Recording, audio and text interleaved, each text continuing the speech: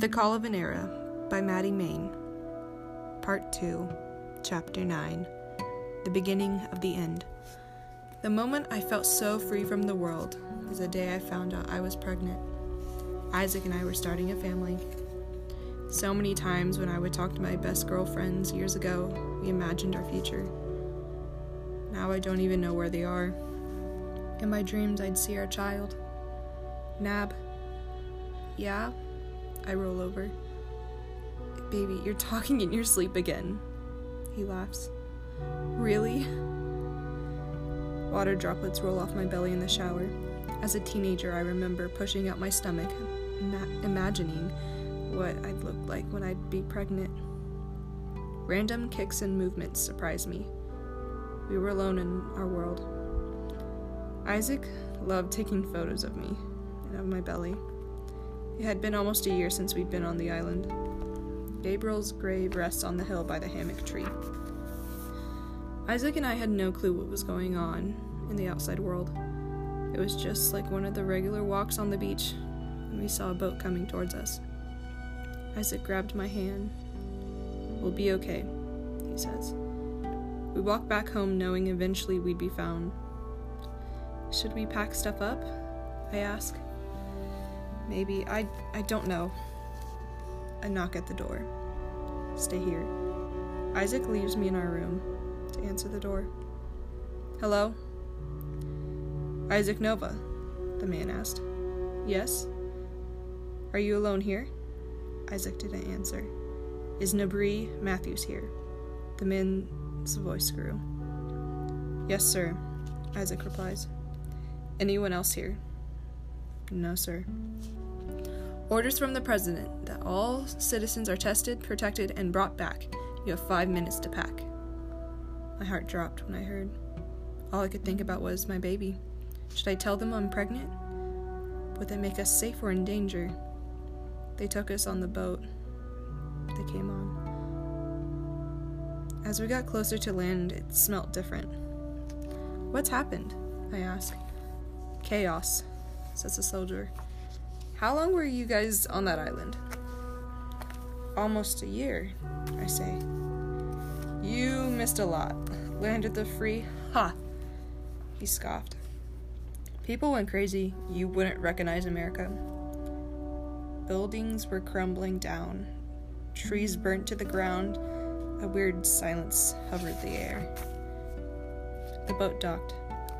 Shh. We must hurry. Why? I ask. Why would soldiers be afraid? What's happened to America? 2 cars pulled up and a girl in a uniform gets out. All right, let's go. We rush to the car. Yelling and loud noises grow as we get closer to the car. Hurry, run faster, go! All in one moment, our lives changed. What had become of our old home? Our people have changed. Their voices are controlled, but they're blinded by it. The instigators of this life pull in the weak. Maybe it was on an aha moment or just a realization. Do I really want to raise a family in this chaos? History has taken its course. Bottled rage, childish cries, broken homes, and empty pockets. What would I be doing now if none of this happened? Would I be married? Across the world? Building a company? Dreaming of a family? I couldn't really think of the what-ifs anymore. I look over to Isaac, proud and thankful for him. My foot goes numb. Isaac! I scream. We are 3 steps away from the car, and I'm hit. The soldiers divide, one putting Isaac in the car, and they go. The other one goes back to carry me. My leg starts bleeding out. Pressure, apply pressure. What things I learned so long ago. We are in the car, and I can't stop screaming. Please calm down, they yell at me. I wasn't screaming at the pain all the way. More that Isaac left. Will I see him? Where did he go? The drive felt 3 times longer than what it was. They rushed me to a doctor to try and save my leg. For the next 4 months, I walked with a limp, slowly getting better. They're going to find out soon, Isaac. Next month or sooner I'll have the baby.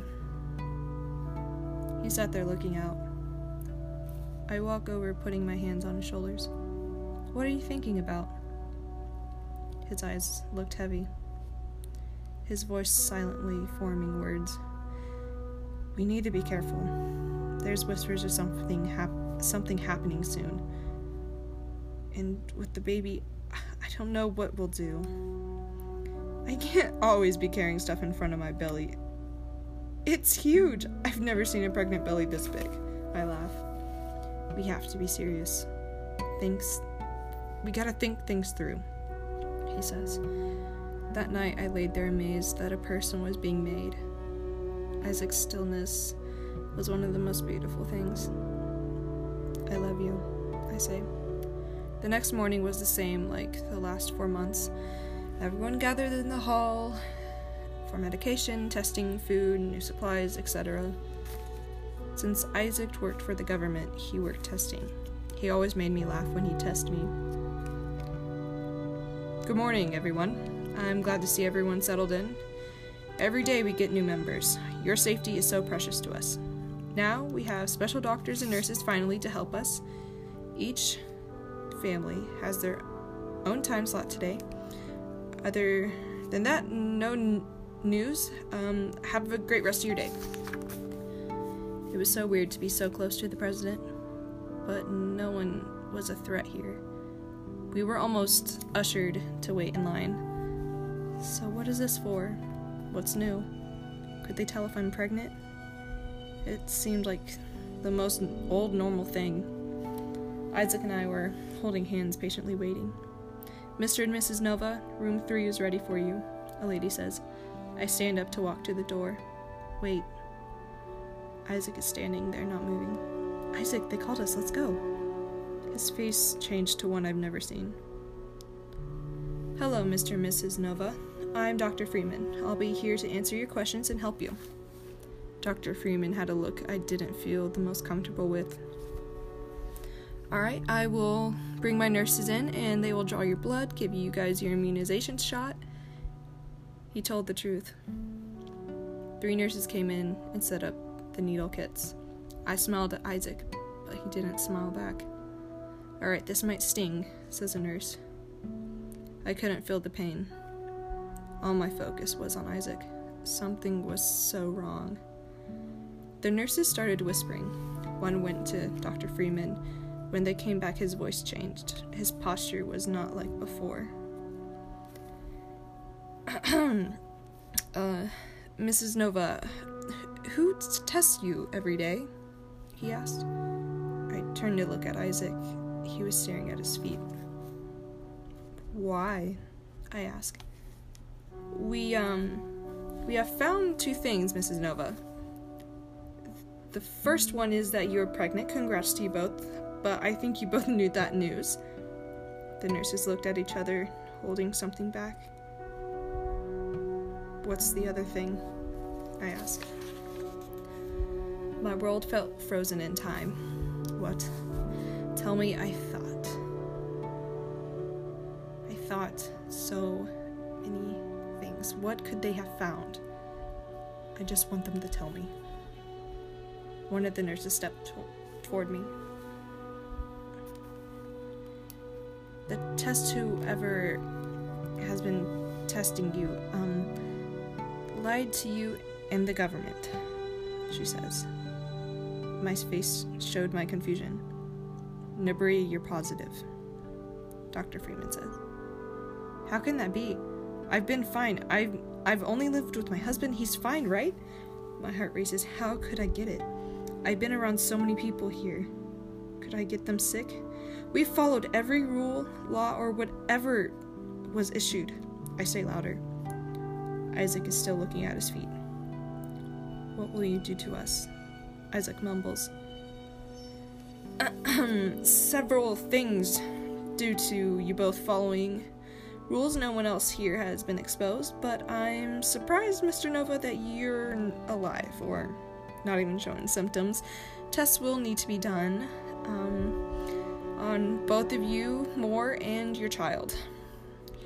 This will be the first child born in the last 5 months, but you might have to be separated indefinitely. I don't make all the rules. Mrs. Nova, we need to take you into the other room for testing now for your child's safety, Dr. Freeman says. Can I please, talk to my husband first, please? I say. You have 10 minutes. I'll get the room ready, he replies. They left us alone. I had a million things to say, but I kept quiet. At least for the first minute. You lied to me. Isaac, how could you? I threw my glass of water on the table, shattering it and ripping my hands. I could have killed you. Why? I love you. There's nothing that could have pulled me away from that. You're worth it. You'd risk dying to live with me? Dang it, Isaac. What's going to happen to the baby? Calm down. We'll figure it out. No. One of us will be separated from the other two. We shouldn't have met or gotten married or had a baby. My grandmother was wrong. We can't fix this together. Do you even know what they'll do to our child, Isaac? Huh? They could take the baby from us and kill it like how my siblings died. I wish I would have met you. We sat there both crying. What would happen next after I went through those doors? Would I ever see my child or Isaac? I prayed that it would be in God's hands. I'm sorry. I'm sorry I lied, but I believe our child will be safe. Nab, look at me. He took my hands. I love you. I would die for you and our child. He kissed my forehead and helped get the glass out of my hand and bandaged it up. I finally calmed down. My heart was at peace. I forgave him.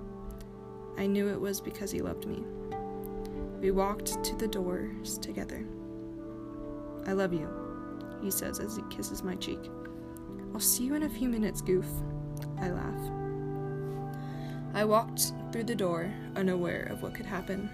Isaac stands looking in from the glass window. Mrs. Nova, please sit. We have our sonogram machine ready, the nurse says. I breathe in. The screen turns from black to see a miracle inside. Are you ready to see your babies? Dr. Freeman says. Babies? I say. Yes. See, here's 1, and here's 2. I turn to see Isaac, and I hold up a 2. My smile was so big my face hurt. More whispers. They're boarding soon. Only 1. We have to right now. Excuse me. Is everything okay? We have to put an IV in you, Mrs. Nova. This time, I felt the needle. Objects twisted in turns. Reds turned to blues. Greens turned pink. The bright light outshined the knife's reflection. The room was continuously spinning, then stopped, and the first cry came out. My eyes saw a glimpse of a red-headed baby. Wait, I yell. The other one, she needs to be born in the mumbled words covered the last half of the sentence. Can I hold my baby? I cry. No, don't get up, Dr. Freeman. Are they ready for us? We need to leave now, yells a nurse. The cries echoed in my head.